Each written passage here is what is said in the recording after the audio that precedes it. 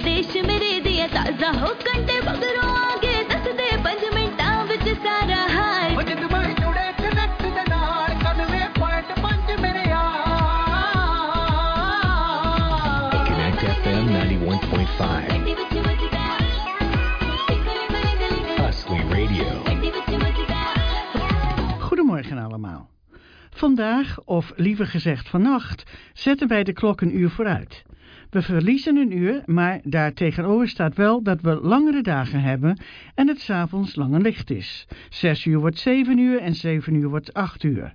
Bij sommige mensen heeft het lichaam wat moeite zich bij dit tijdverschil aan te passen. Zet meteen alle klokken en je horloge op de juiste tijd, wat echt helpt. En na een dag of zo zit je weer in het ritme van alle dag. Enkele weken geleden stuurde de stichting Nederlanders buiten Nederland een brandbrief naar de Nederlandse regering met betrekking tot het pardoes instellen van een 4 uur sneltestverplichting voor reizigers naar Nederland. Op vele luchthavens waren deze snelteststations niet aanwezig, wat voor vele Nederlanders die vanwege hun werk of familieomstandigheden naar Nederland moesten, een nachtmerrie werd en vaak stranden op het vliegveld. Nederland was het enige land ter wereld die een dergelijke verplichting instelde, maar gezien de laksheid betreffende de coronatesten die men er op Schiphol op nahield en welke nogal de nodige kritiek onder de bevolking kreeg, nam de regering deze onredelijke stap. Wat de consequenties voor vele Nederlanders daarvan waren in het buitenland, werd niet aan gedacht. Wat wel belangrijk was, waren uiteraard de aanstaande verkiezingen en gezien het Nederlandse volk een daadkrachtig beleid wilde zien in deze coronacrisis, werd dit van de ene op de andere dag ingesteld. Op zijn minst gezegd was dit een beetje dom, maar in de politiek is een beetje dom veelal schering en inslag. Afgelopen week heeft de Stichting Nederlanders buiten Nederland in stilte met 3 verschillende advocatenkantoren gesproken om te kijken of er doorgezet moest worden met een rechtszaak omdat de 4 uur eis voor velen niet haalbaar was. Maandagavond heeft de regering laten weten de 4 uur eis inderdaad om te zetten naar een 24 uur eis en dat is de eerste grote overwinning voor de stichting en de Nederlanders buiten Nederland. Daarmee is dan ook de rechtszaak van nu van de baan. Voor meer informatie hieromtrent kunt u dat vinden op de website van Nederlandersbuitennederland.nl en dat is allemaal één woord, Nederlandersbuitennederland.nl. Een paar weken geleden zat bij mij aan de tafel Charlie Kiers, makelaar hier in Metro Vancouver, en hadden we het over de huizenmarkt die een ongekende groei ondergaat en waarvan het einde nog niet in zicht is. Er wordt gebouwd op grote schaal en dat is niet alleen in alleenstaande huizen, maar vooral in de categorieën townhouses en appartementen. Maar binnen deze explosie is er een nijpend tekort aan social housing en over dat onderwerp wordt meestal niet gesproken. Maar daar zit verandering in aan te komen, omdat vele groeperingen en instanties deze situatie naar voren brengen en de vele gemeentes daarop wijzen.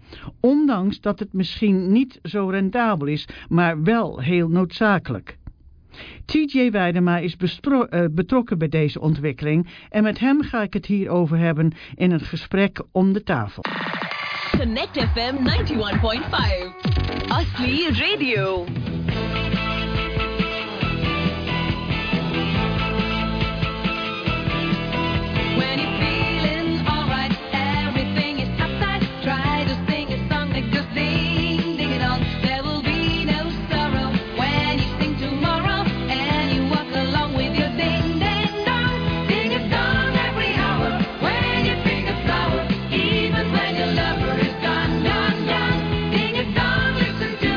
Maybe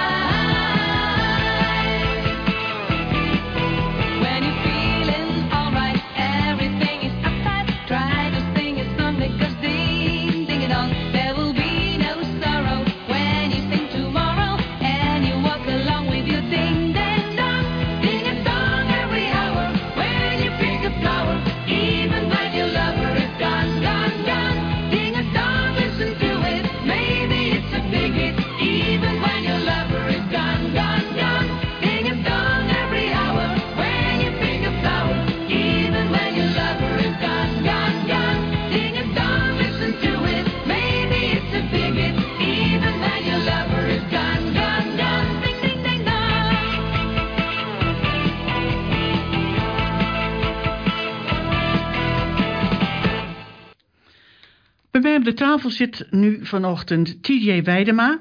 En we gaan het hebben over social housing. Goedemorgen TJ, je bent een welkome gast. Goedemorgen Harma, ja dit is niet de eerste keer. Nee, het is niet meer Want je bent keer. van alle markten thuis. Ik kom graag terug. Ja, maar ik heb dus Charlie Kiers gehad, hè, de makelaar, Ja. die ken jij ook. En daar hebben we het gehad over de over de huizenbouw en de huizenmarkt, die dus een ongekende groei heeft. Maar daar komt toch ook steeds weer naar voren het kernpunt van social housing. En dat had ik niet alleen met hem ook, maar ik had het bijvoorbeeld ook met Aart Schuurman en ik had het met Joop Schokkenbroek. In Vancouver hebben wij een tekort aan social housing. Duidelijk, ja. Ja, en daar zit jij momenteel in, want jouw, hoe zal ik het zeggen, jouw carrière heeft een beetje een wenteling genomen, natuurlijk vanwege de coronacrisis. Ja. En jouw bedrijf, of het bedrijf waar jij mee betrokken bent, die hebben zich meer gericht nu op de social housing issue. En daarom zit jij dus hier. Dat klopt, ja. Oké. Nou, we hebben dus een tekort.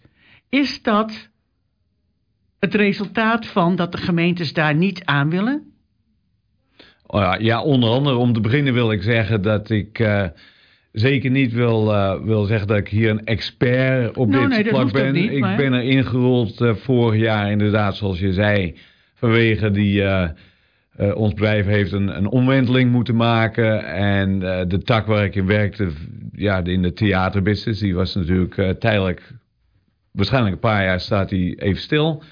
Dus we zijn ons gaan richten op de sociale woningbouw. En het doel van het bedrijf waar ik nu voor werk is om 100% sociale woningen te gaan bouwen.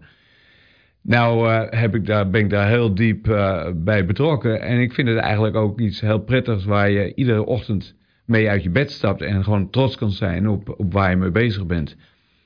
En naarmate je meer met het onderwerp bezig bent, realiseer je meer en meer de problemen omtrent de sociale woningbouw, maar ook omtrent mensen met lage inkomens. En daar komt natuurlijk ook direct bij de mensen die geen huisvesting hebben. Mensen met addiction problemen enzovoort. Het is en het is toch wel iets waar ik me heel erg bij betrokken voel. En vandaar dus dat ik ook heel graag hierover zou willen praten vandaag. Ik ga even de vergelijking trekken met bijvoorbeeld Nederland. In Nederland is het dus zo in de planning, wat daar dus vooral met woningbouw, appartementen en dergelijke, dat een bepaald percentage daarvan dus social housing moet zijn. Ja. Hè? Hebben wij dat hier? Ja, om een beetje terug te gaan in de geschiedenis. Het is heel frappant dat Nederland en Canada liepen eigenlijk een beetje op gelijke voet tot de jaren 80. Ze hadden inderdaad... ten eerste was natuurlijk de huizenmarkt niet zoals het nu is in Canada. Met veelal hele dure en luxe huizen. Het verschil is alleen dat in de jaren 80 Nederland door is blijven gaan met het ontwikkelen van sociale huizen. Waar in Canada, en vooral in Vancouver en Toronto, is dat een beetje gestopt. En ze zijn zich meer gaan richten op de luxe woningbouw. Ja, maar dat is natuurlijk ook veel rendabeler dan de social housing. Ja. Maar daarvan afgezien, ik heb dus begrepen dat bijvoorbeeld de East Side, Vancouver, waar dus de drugs een enorme grote rol spelen, daklozen zijn enzovoort, dat men daar in de binnenstad dus ook mee bezig is om die social housing dus verder uit te breiden en dat dus mensen daar ook kunnen wonen in de stad. En dan vraag je je af, zoals je dus voorheen al zei, wij zijn een stad, cosmopolitan stad, die dus enorme huizenbouw heeft ondergaan met monsters, zoals ik ze noem vaak, die dus proportioneel eigenlijk op het land helemaal niet gebouwd zouden moeten worden, want het is veel te groot voor het stuk land. Ja. En dan ook dus, als je dus nu door de corridor van bijvoorbeeld Cambie Street gaat, van Vancouver naar Southwest Marine Drive, dat zijn dus nu allemaal appartementen en townhouses. In hoeverre wij dus daar die allocatie hebben voor social housing. Ja. Nou ja, dat is het probleem. dat is dus het probleem. Het probleem is dus niet nu. Het probleem is, hoe los je een probleem op dat al 40 jaar lang in de making is. Op dit moment zijn de nummers zo dat 283.000 gezinnen in Canada hebben iemand die op zoek is naar affordable housing. Dus sociale housing. Het is een beetje, omdat ik er zo lang in zit, heb ik het veelal een beetje over het Engelse begrip, affordable housing. Wat niet helemaal hetzelfde is als sociale housing. Dus ja, betaalbare woningbouw. Ja. Daar komt het een beetje op neer. Ja. Omdat het al zo lang een beetje flooded is, moet er nu een inhaalslag gepleegd worden. Dat gaat een hele lange tijd duren. En er moet dus flink veel veranderd worden. Je moet dingen anders gaan doen dan je de laatste 40 jaar hebt gedaan. Ja, ik meen dus te begrijpen dat in Vancouver, als je dus daarvoor in aanmerking wilt komen, dat je dus zo'n 2,2 jaar op de wachtlijst staat. Ja, ik denk dat het veel langer is. Maar om te vergelijken, er zijn markten in Ontario waar mensen dus al gewoon 16 jaar, in theorie 16 jaar op de wachtlijst moeten staan als er niks verandert. Over 16 jaar komen ze aan de beurt voor betaalbare woningbouw. Is dat het resultaat van het beleid van een gemeente? Heel kort gezegd, ja, natuurlijk. Daar heeft het heel erg mee te maken. Dat bedoel ik dan. Ja, ik bedoel, het is niet alleen een gemeente. Het is natuurlijk de planning department. Ik bedoel, en natuurlijk het beleid van een gemeente, die dus die daar zitten, die dus het beleid voeren over een stad als Vancouver, die dus de beslissingen moeten maken van oké, we hebben in de planning department zoveel aanvragen voor permits, of dat dus nieuwbouw is in appartementen of alleenstaande huizen, wat dan ook. Maar daar moet een gedeelte van afgezet worden voor social housing. En dat is, zover ik heb dus gelezen en nagegaan, is dat niet gebeurd in de laatste jaren. Ja. Want we zijn veel meer gericht op nog groter, nog beter, nog duurdere huizen. Want het brengt veel meer geld in het laadje voor de taxes. Ja. De belastingen. En heel lang is dus dit probleem een beetje in een verdomhoekje gestopt. In de hoop dat, daar zorgen we wel voor. En er worden wel instanties voor in het leven geroepen. Die gaan die mensen helpen en zo. Maar het essentiële probleem werd daar eigenlijk niet mee verholpen. Daarbij komt dan ook nog eens een keer dat het is, op een gegeven moment hebben ze gezegd, wat noemen wij eigenlijk betaalbaar of wat is niet betaalbaar. Daar over het algemeen in Canada heb je dus een organisatie, de CMHC, Canadian Mortgage Housing Corporation. Dat is dus een organisatie die eigenlijk de hele housing, alles wat met huizenmarkt te maken heeft, verzorgen ze dat. En die hebben op een gegeven moment gezegd, iedereen die meer dan 30% van zijn huishoudinkomen moet betalen aan huur en amenities, dat alles wat daarboven staat, boven die 30%, wordt gezien als onbetaalbaar. Het betekent dus niet dat iemand die 40% betaalt, dus op een gegeven moment zijn huur niet meer kan betalen. Maar dat betekent wel dat er minder overblijft voor andere onkosten. Of gewone dingen die jij en ik gewoon normaal vinden. Eventjes naar Starbucks gaan om een kopje koffie te halen voor $5 of zo. Ja. Dat soort dingen gaat op een gegeven moment wordt steeds minder. 40% van de Canadese huurders besteedt op dit moment meer dan 30% van hun huishoudinkomen aan huur. Ja, 40%. Ja, want de gemiddelde huurprijs, als je dus naar de statistieken kijkt, die is dus $1,450 per maand voor een one-bedroom apartment in de city. Oké? En dan is het natuurlijk, als je meerdere slaapkamers hebt, gaat dat natuurlijk drastisch omhoog. Maar het inkomen of het uurloon van Nederland is dus $19.40,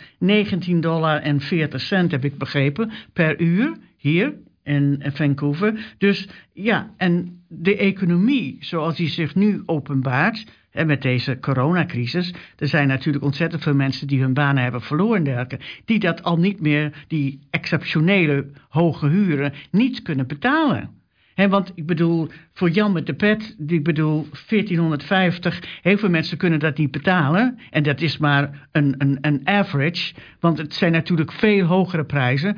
Ik kan je bijvoorbeeld zeggen dat op UBC, er zijn dus appartementen, 800 square foot, 1 slaapkamer. Die gaan toch wel voor $3600 per maand huur. Ja. Nou, is er nog een andere berekening die veel toegepast wordt, vooral dus in de duurdere markten zoals Vancouver. Ik zit zelf veel meer in Ontario met betrekking tot deze ontwikkeling, maar ook in BC natuurlijk. Maar de andere berekening, dat noemen ze median market rent. Dus dat is het gemiddelde van de markt. En daar heb jij het nu een klein beetje over, die bedragen. En $1400, ja, daar vind je gewoon in Vancouver dus helemaal niks voor. Nee. De median market rent voor een 1 slaapkamer appartement in Vancouver is ligt zeker iets op 22 of $2500. Ja, het is gewoon veel meer. Dus als je nu even terug gaat rekenen hoeveel je dus moet verdienen om zoiets te kunnen betalen, zonder meer dan 30% van je inkomen aan huur uit te geven. Dat kan dan niet. heb je dus, als je $2500 per maand moet betalen, heb je dus, om gewoon heel simpelweg te rekenen, heb je $7500 per maand nodig, maal 12 maanden per jaar, is dus iets van, wat is dat, dan $90.000 per jaar. Nou, En dat is dus heel grofweg. Ja. Ja, daar heb je dus, dat verdient niet iedereen. Dat is een goed inkomen, wat helaas inderdaad de gemiddelde Vancouverite dus gewoon niet verdient. Nee. Nou ja, dan krijg je dus dat er worden regels opgesteld waarbij ze zeggen, als je tegenwoordig nieuwbouw wil bouwen, dan moet er een bepaald percentage sociale betaalbare woning zijn. Betaalbare woning. Ja, maar wie gaat dat doen? Dat bedrijf waar jij mee betrokken bent, die willen zich dus nu daar wel op richten. Maar dan vraag ik mij af, want ik zit in die wereld. En dan zie ik dus die projectontwikkelaars. En die moeten het gaat per square foot, hoeveel dat op moet brengen. Die doen het puur om de winst. Die zijn helemaal niet gericht op social housing. 100%, ja. Want die kijken alleen maar dus naar hun investment en de return daarop. En dat komt überhaupt niet in vraag dat ze dus social housing, of dat ze dat zouden gaan willen reduceren, die prijzen. Want hun kosten zijn daar al voor veel te hoog. Ja. Maar dan zie je dus ook meteen dat het probleem heel erg diep gaat. Het gaat heel erg ver. Maar wie kan dat dan doen?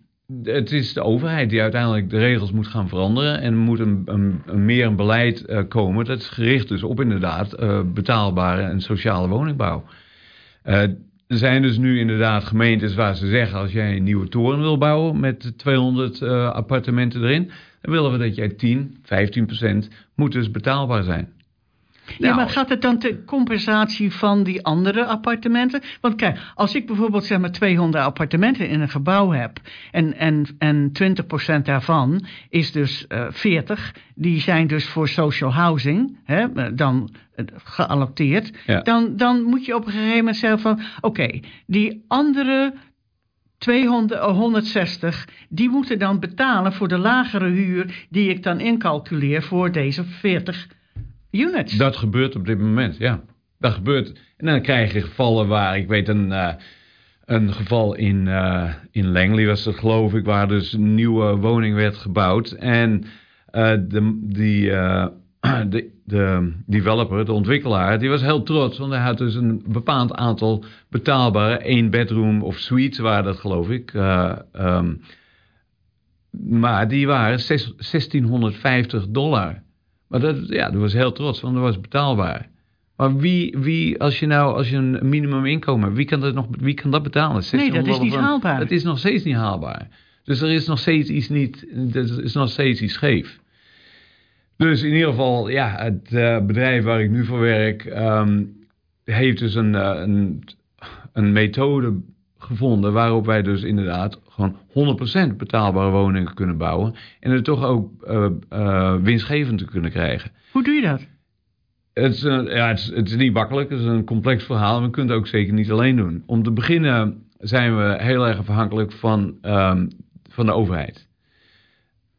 Je moet dus nagaan, je moet je realiseren dat heel veel van die mensen die dus in onbetaalbare woningen wonen, dat gaat vaak ten koste van wat ze kunnen spenderen aan andere zaken.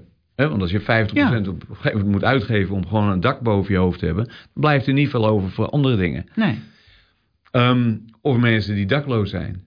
Mensen denken dakloos, ja, ze zijn allemaal drug addicts en zo, maar dat is natuurlijk helemaal niet zo. Er zijn heel veel daklozen die gewoon een baan hebben. Dus dat kost ook de overheid heel veel geld. Dus het is ook aan de overheid er alles aan gelegen om dit probleem op te lossen. Die willen daar dus ook graag geld aan spenderen. Er is een programma in het leven geroepen waar de overheid dus $1 miljard uittrekt om in de komende 4 jaar sociale woningen te gaan betalen. Maar goed, $1 miljard over heel Canada. Het klinkt een hoop, het is ook een hoop, maar ja, het is nog steeds maar een druppel op een gloeiende plaat. In wat wij opgezet hebben, krijgen we dus steun ook van de CMHC. Die betalen ons dus bepaalde subsidies. Omdat wij 100% betaalbare woningen bouwen, willen die ons garantie geven tot 95%, soms zelfs 100% van de financiering. Dat scheelt natuurlijk een enorme slok op een borrel. Je krijgt hele gunstige hypotheekvoorwaarden van 1,6, 1,5, 1,4%. Voor de gemeentes krijgen we vaak subsidies op bouwgrond. Belastingen hoeven we niet te betalen of kunnen we uitsmeren over een langere termijn, enzovoorts. Dus er zijn een heleboel verschillende facetten die belangrijk zijn en die een rol spelen in het kunnen ontwikkelen van 100% betaalbare woning. En daarnaast hebben wij ook investeerders nodig. En helaas willen de meeste investeerders ook iets terugzien voor hun investering. Maar tegenwoordig willen heel veel mensen, die hebben dus heel veel geld beschikbaar. Het is soms moeilijker zonder meer, ja. Het is soms moeilijker om een pand te vinden wat geschikt is om te verbouwen, dan om geld te vinden.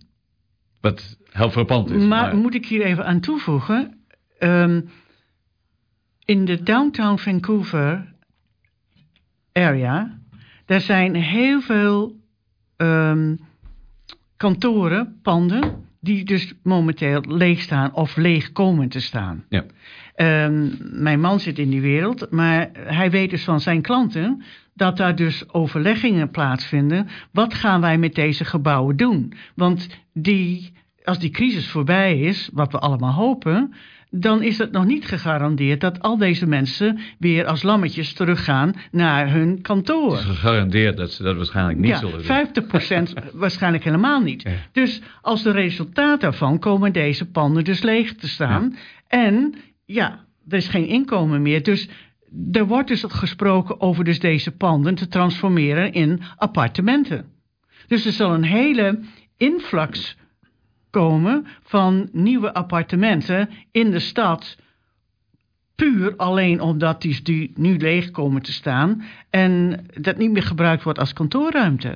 Ja, dus een van de problemen zal dan waarschijnlijk worden, en daar zijn we natuurlijk ook naar aan het kijken geweest.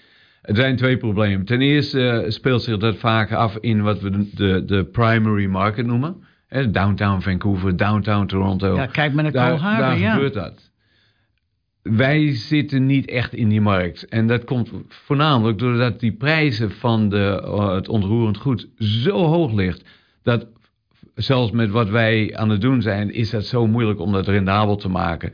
Nee, maar daarom krijgen jullie waarschijnlijk ook de subsidies en dergelijke van gemeenten en dergelijke en instanties die jullie dus kunnen helpen met jullie overhead. Want als je als projectontwikkelaar dus een gebouw zou moeten bouwen met de normale kosten, want de houtkosten die zijn dus nu al met 25% omhoog gegaan. En in juni gaat er nog eens weer een 25% bovenop. Dus binnen dit jaar hebben wij al een verhoging van 50% aan hout. En onze huizen worden van hout gebouwd. Dus die kosten stijgen enorm. En als ontwikkelaar, ja, dan moet je toch je return on investment hebben. Ja. Dus dat kan niet met social housing. En daar ligt die dwarsboom dan ook eigenlijk. Nou, het is niet mogelijk. Nee, dat is heel moeilijk. Dus een van de andere dingen die wij dus ook doen, is wij sluiten partnerships met de non-profit affordable housing providers. Ik noem maar wat, zoals hier in BC is het een beetje anders dan in Ontario. Hier is de voornaamste ontwikkelaar is BC Housing, want Ja. dus het is een government agency. Ja, sorry voor het Engels en Nederlands door elkaar gooien, maar Sommige woorden kun je niet vertalen, nee. In Ontario is het niet zo. In Ontario heb je bijna 2000 individuele organisaties die dit soort dingen doen. Die helpt dus per city, per stad heb je vaak een eigen organisatie. Sommige gespecialiseerd om de indigenous mensen, andere voor de homeless enzovoort. En wij werken met een aantal hele grote daar. Daar sluiten contracten mee af. Wij bouwen dus de huizen. En zij gaan dan vervolgens zorgen dat de mensen die dus die huis nodig hebben, dat die daarin komen. En zij vangen dus ook de rent. Dus zij worden de tenant en wij worden dus de landlord. De landlord, precies. Ja. Het verschil is dat in affordable housing, daar is bijna een 0% leegstand. Terwijl in de algemene markt kan het oplopen tot 5 of zelfs 10% wanneer het aankomt op huurwoningen. Ja, maar die behoefte is er gewoon. Die is al jarenlang niet gevuld. Ja, dus er is veel meer zekerheid dat je dus ook inderdaad die huis gewoon vult. Nou is het niet zo eenvoudig, want vaak wordt er heel erg de nadruk gelegd op mensen met enorme problemen in hun eigen wereld. Zoals bijvoorbeeld mensen met geestelijke of hoe noemen ze dat? Maatschappelijke problemen, mensen met drugsproblemen, alcoholproblemen enzovoort. Dat noem je dus de deep affordable. Er zijn mensen die dus gewoon ook geen baan kunnen hebben. Die krijgen dus een subsidie van de overheid om te kunnen leven. En slechts een heel klein bedrag, iets van $500-$550 per maand, wordt daarvan besteed aan huur. Nou ja, goed, door alle subsidies en alles kunnen die sociale organisaties kunnen die mensen dus wel helpen. Die krijgen dan ook een subsidie. Die stoppen die mensen dan in de sociale woning. Die verzorgen het allemaal netjes. En die zorgen er ook voor dat er steun is voor die mensen. Mm-hmm. Want dat is natuurlijk wel belangrijk. Je kan niet mensen met alcoholproblemen enzovoorts in een huis stoppen en dan weglopen. Want dan gaat het nooit goed. Nee, maar je kunt ze ook niet ergens in een appartementgebouw stoppen waar andere families wonen. Dat brengt natuurlijk ook problemen met zich mee. Maar het belangrijkste is dat er ondersteuning is. En als die ondersteuning kan worden aangeboden in het appartement zelf, dan is het natuurlijk helemaal mooi. Maar de enige manier waarop dit allemaal werkt is wanneer je ook een mix aanbiedt van verschillende soorten, verschillende niveaus aan betaalbare woningbouw. Niet alleen maar mensen met alcoholproblemen en niet alleen maar mensen die, dat noemen ze close to affordable. Dus 80% van wat de normale markt vraagt. Als je alleen maar dat aanbiedt, dan vallen die andere mensen weer buiten het schip. Dus het moet een mix zijn van allerlei verschillende niveaus. Die allemaal samenwerken. Ik heb een gesprek gehad met moet ik even heel goed nadenken wat zijn functie was. Dus de parliamentary secretary voor de Minister of Housing. Aha. Zijn hele familie heeft zich altijd heel erg betrokken gevoeld bij sociale woningbouw. Zijn vader zat al in de politiek en was betrokken daarbij. Ik geloof dat ze allebei ook architect waren of zijn. Maar die heeft op een gegeven moment gezegd, ja, in een ideaal plaatje creëer je niet een buurt, een hele gemengde buurt, maar je creëert een gemengde buurt in één gebouw. Dat is het ideale plaatje waarbij mensen met normale banen in hetzelfde gebouw kunnen wonen, als mensen met bepaalde uitdagingen. Ja, laten we het uitdagingen noemen. Want dat kan van alles zijn in het leven. Ja. Ik bedoel, iedereen hoort verhalen van mensen die hebben banen zoals jij en ik. En door een paar verkeerde beslissingen en tegenslagen in het leven, komen ze op een gegeven moment, vallen ze tussen wal en schip. En die gaan van een goed inkomen van, weet ik veel, $100.000 in het jaar, komen die opeens in de steun terecht. Ja. En ja, die moeten huis verkopen, auto verkopen. Die mensen zitten er ook bij. Ja, die kunnen ook gesubsidieerd worden natuurlijk door de gemeente, hè? Ja, maar ja, goed, gesubsidieerd, dat maakt je niet rijk. Dus die mensen hebben op een gegeven moment wel woningen. Nee, maar ze moeten wel eventjes steun hebben, dat ze waarschijnlijk weer op het pad terechtkomen, waardoor ze dus een andere onderneming of wat dan ook kunnen beginnen. Ja, die mensen hebben hulp nodig. En er zijn dus ook, er is een hele grote groep mensen die hebben een gewone baan, maar die verdienen het minimum. Nou, zoals El aangaf, gelukkig is het minimum nu langzaamaan omhoog gekropen. Ik geloof dat het... Het is $19.40 minimumloon. Is dat minimumloon hier? Ja, no, $19.50 per hour. Ja. The minimum wage in BC is, is $14.60 per uur. Ja, want dat willen ze naar $15 en de living wage is $19.50. Dus als je $14.60 als minimum wage hebt, maar je output, je living expenses zijn dus $19.50. Ja, dan heb je een probleem. Ja, dan heb je een probleem. Ja. Iedere uur kom je dus gewoon geld tekort. Ja. Ja, en dat zijn dus heel veel. Er zijn gewoon heel veel mensen die dus wel willen werken. En misschien verdienen ze wel $20 per uur. Maar dan krijgen ze met 30 uur in de week.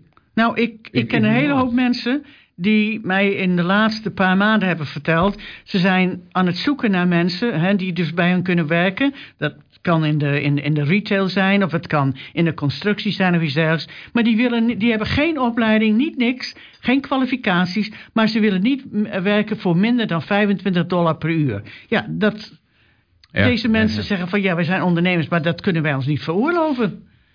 Wat krijgen wij daarvoor? Dat is niet gerechtvaardigd. Ja. Dus en dan heb je dus, als deze mensen dus dat niet willen, dan zitten ze dus in de bijstand, want er komt verder geen geld. Ze werken dus niet. Dus dat is, het is eigenlijk een vicieuze cirkel, hè? Ja, voor veel mensen is het natuurlijk zo. En dat is een heel gevoelig onderwerp natuurlijk. Hè? Hoeveel moet je mensen in de bijstand geven om ze wel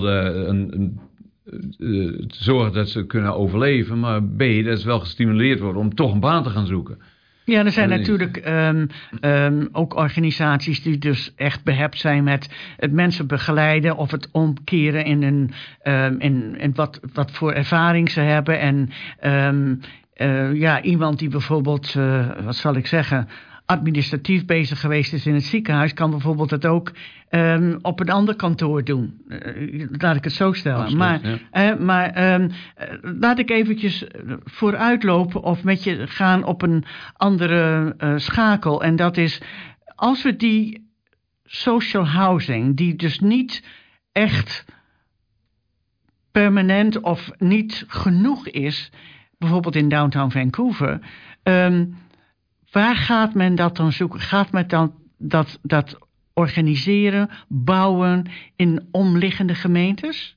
Is dat de visie die we hebben? Ook.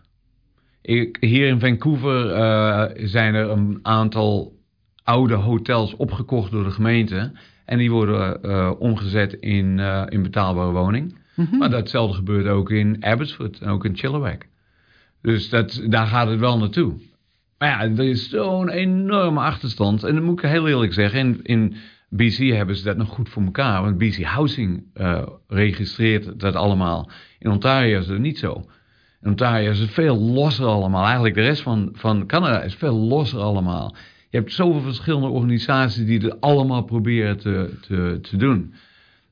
Dus het is heel erg gefragmenteerd. Maar hier dus niet, want BC Housing heeft dus de leading edge hier. Zo zie ik dat wel, ja. Zo zie ik dat ook. Ja, absoluut. Wat ik hier in Vancouver kwam ik toevallig in contact met een organisatie dat heet Foundations for Social Change. waar een van de investeerders een Nederlander is. En zo kwam ik ook op hun pad. En degene die het opgezet heeft, is een jonge vrouw. En die is ontzettend aan de weg aan het timmeren. En ik denk dat heel veel van de jongere generatie ook daar heel erg mee bezig zijn. Ja, ik geloof dat de jongeren veel meer betrokken zijn bij dit onderwerp dan de wat oudere mensen. Want laten we eerlijk zijn, de oudere mensen heel veel, vooral onder de Nederlanders die hier kwamen direct na de oorlog. Ja, die hebben hun huizen gekocht, die zitten daarin of hun kinderen hebben ze geërfd of wat dan ook. Die zijn daar niet zo mee bezig. Maar de jongere generaties dus wel, omdat die dus met dit onderwerp te maken hebben van werkeloosheid of bijvoorbeeld goed opgeleid zijn, maar toch niet de baan kunnen krijgen die ze zouden willen hebben voor diverse redenen. En daarom spreekt dit hun aan? Ja, nou, dat is zeker zo. Dat is mijn gevoel ook. Daar moet wel een kanttekening bij gezet worden. Wij werken ook met investeerders. En eigenlijk alle investeerders waar wij mee werken, hebben toch een soort gevoel van dat ze hebben succes gehad in het zakenleven. Ze hebben veel geld verdiend en die willen nu teruggeven. Die willen teruggeven, de social investeerders. Dat is toch een hot topic tegenwoordig. En dat is ook heel belangrijk. Het zijn mensen die niet per se vandaag iets willen bouwen en morgen hun zakken willen vullen. Nee.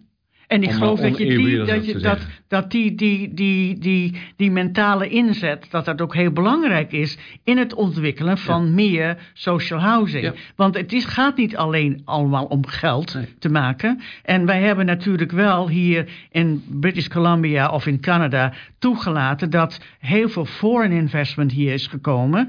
Wat alleen gericht is op de huizenmarkt en de constructie. Die daar dus miljarden mee maken. Maar die dus, en daarom heb je dus die gap gekregen van de mensen die dat zich niet kunnen veroorloven. Die zijn dus eigenlijk uit de stad gedreven.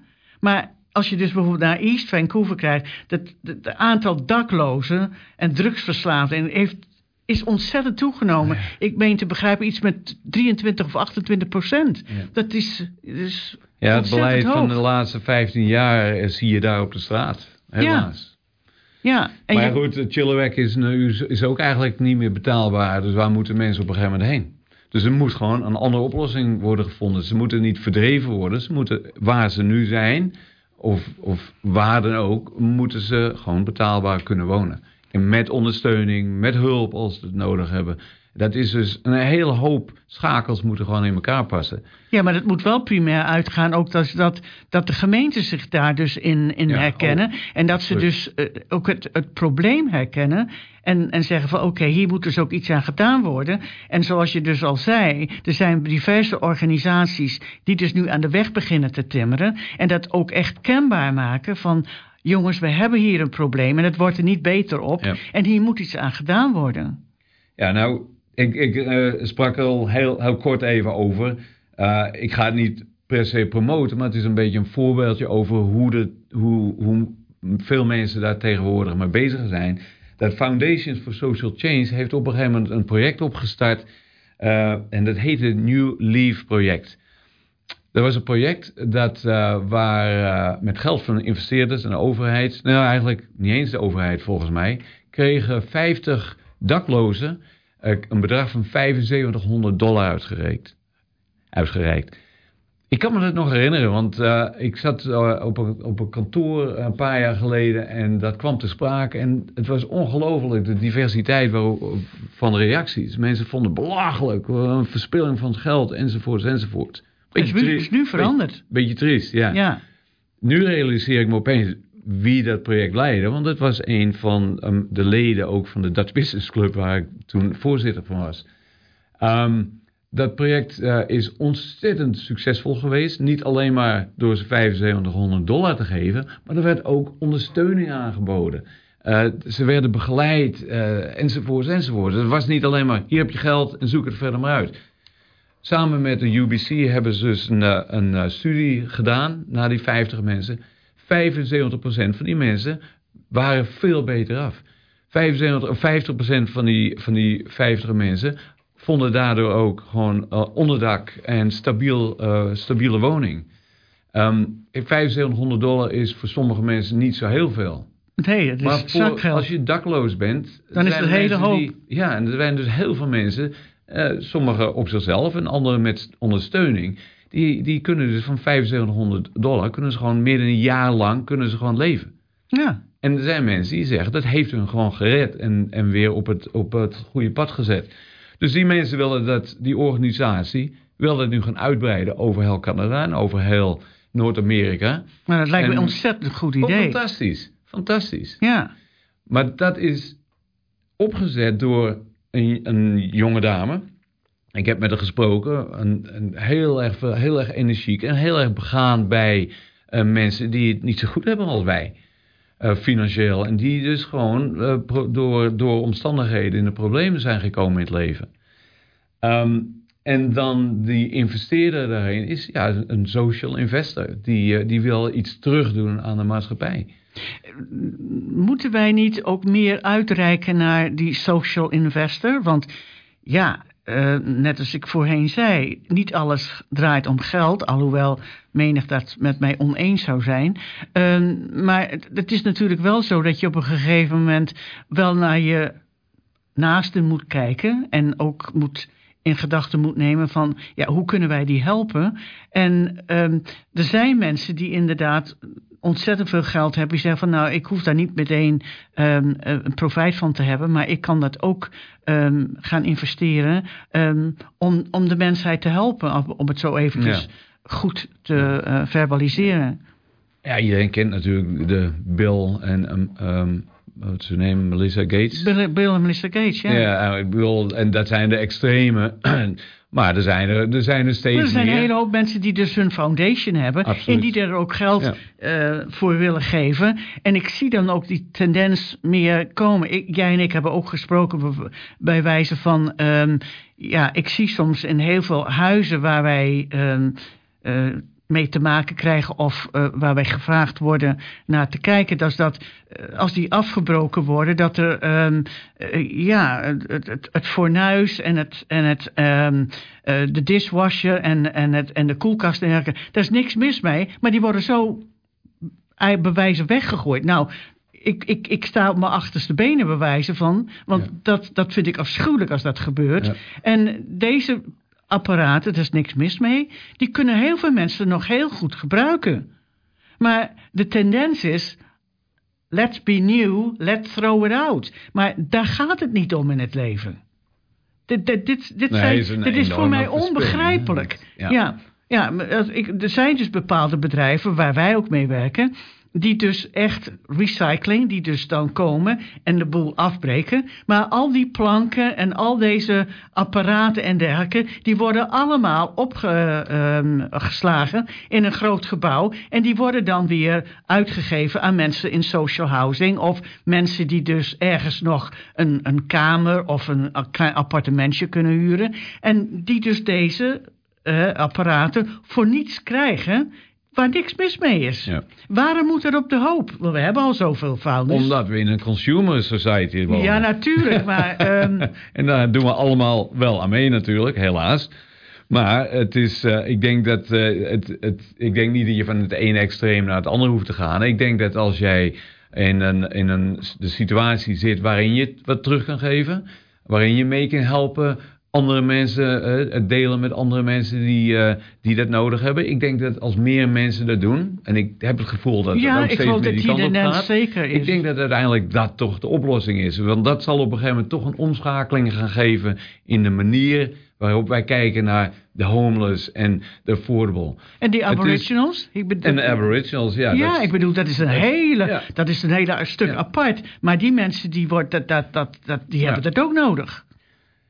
Ja, absoluut. En het bedrijf waar ik voor werk, ik zal aan het einde de naam noemen als mensen toch wat meer willen weten erover.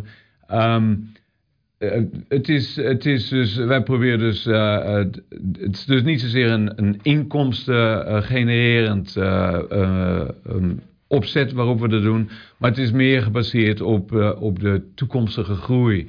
Het worden hypotheken afgesloten van 30 tot 50 jaar. Dus het is niet van, oké, volgende week kunnen wij bouwen wat en over 2 weken gaan het verkopen en dan hebben we weer 1 miljoen verdiend. En helaas wordt het toch vaak zo een beetje gezien. Nee, onze investeerders die krijgen misschien over 10 of 15 jaar krijgen die een deel van die krijgen hun geld terug. Het heeft meer te maken ook met dus It's a long term, it's not short term. Oh, absoluut. Ja. En het is een herinvestering of hoe noem je dat ook weer?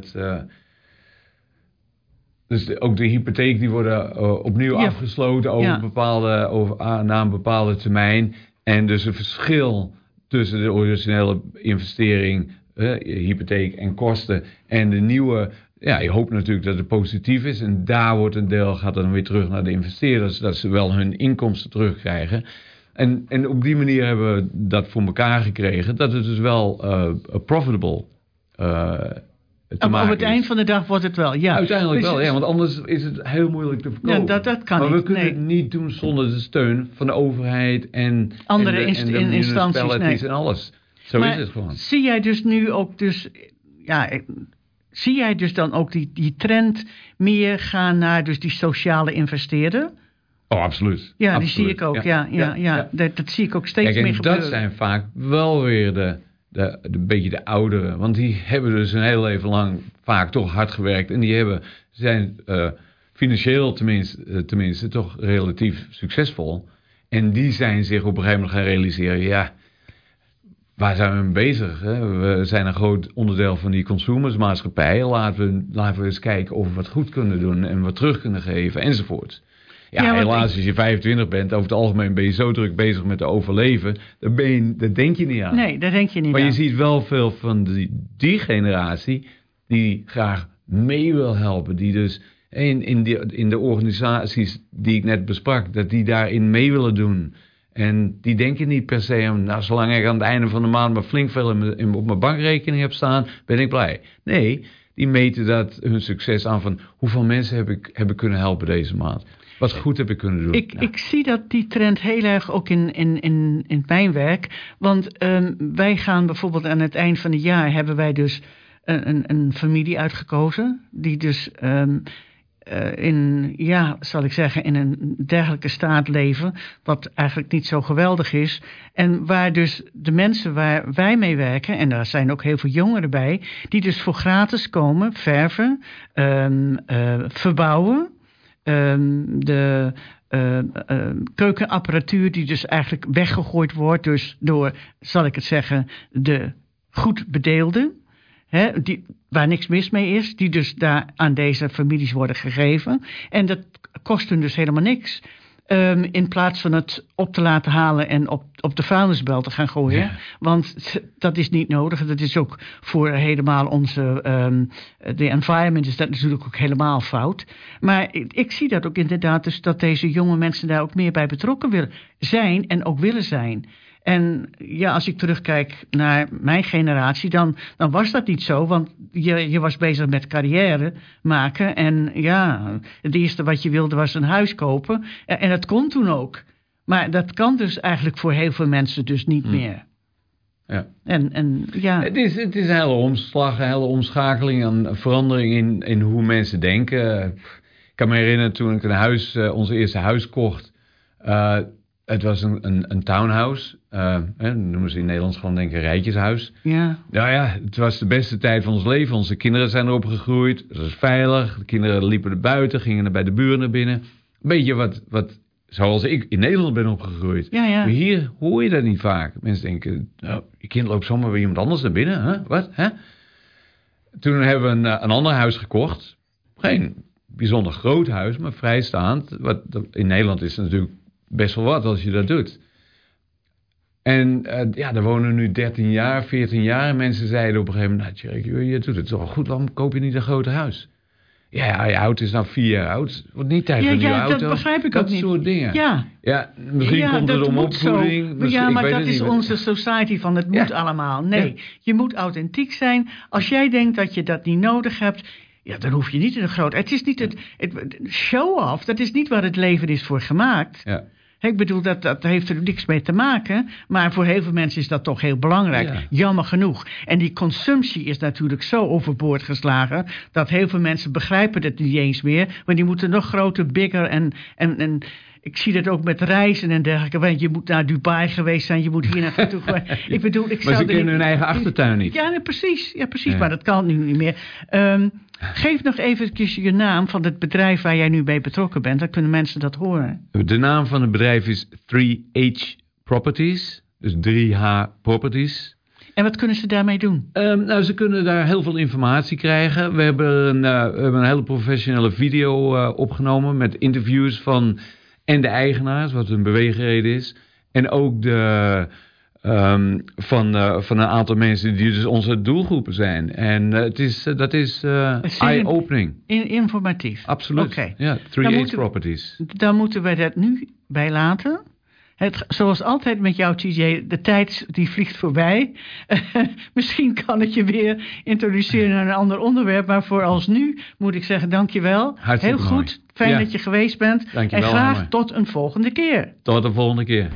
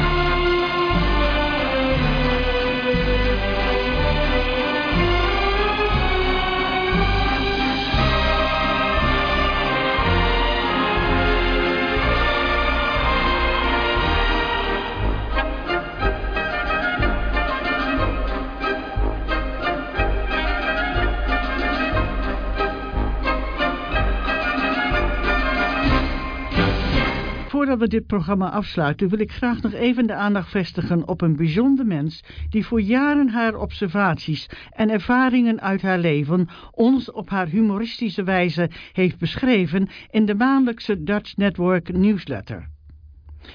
En deze gaat ons verlaten. En dan heb ik het inderdaad over Françoise van Buitenen.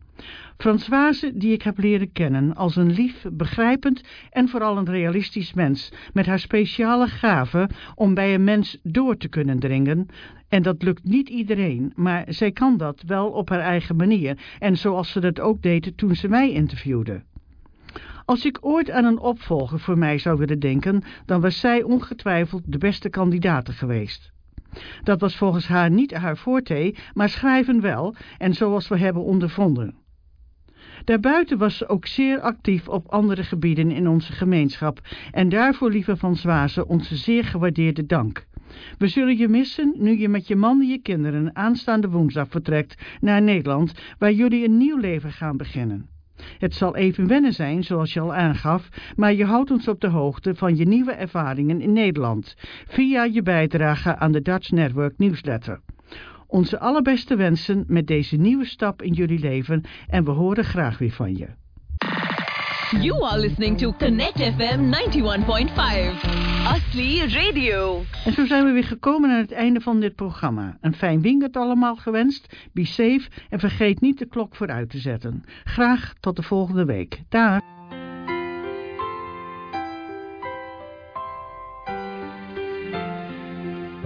Ik veeg de tranen van mijn gezicht. Je hebt nog steeds je ogen dicht. Ik zou wel uren kunnen kijken naar hoe je hier nu voor me ligt. Je leefde altijd al met de dag, maar de laatste tijd als ik je zag, had je geen zin meer om te lachen. Ik vroeg me af waar dat aan lag, want zo is het leven. Geluk en verdriet, het werd je gegeven, maar je wilde het niet. Ben je nu gelukkig, of heb je nu spijt?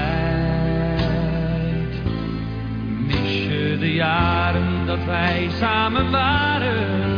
Want dat was toch een mooie tijd. Vraag me af waarop je nu bent en of ik je wel heb gekend. Want iets in jou waar ik niet bij kon, is aan dit leven nooit gewend. Kon je iets meer van me opaan en ik had dichter bij je gestaan, had ik je dan iets kunnen zeggen, waardoor je dit misschien niet had gedaan.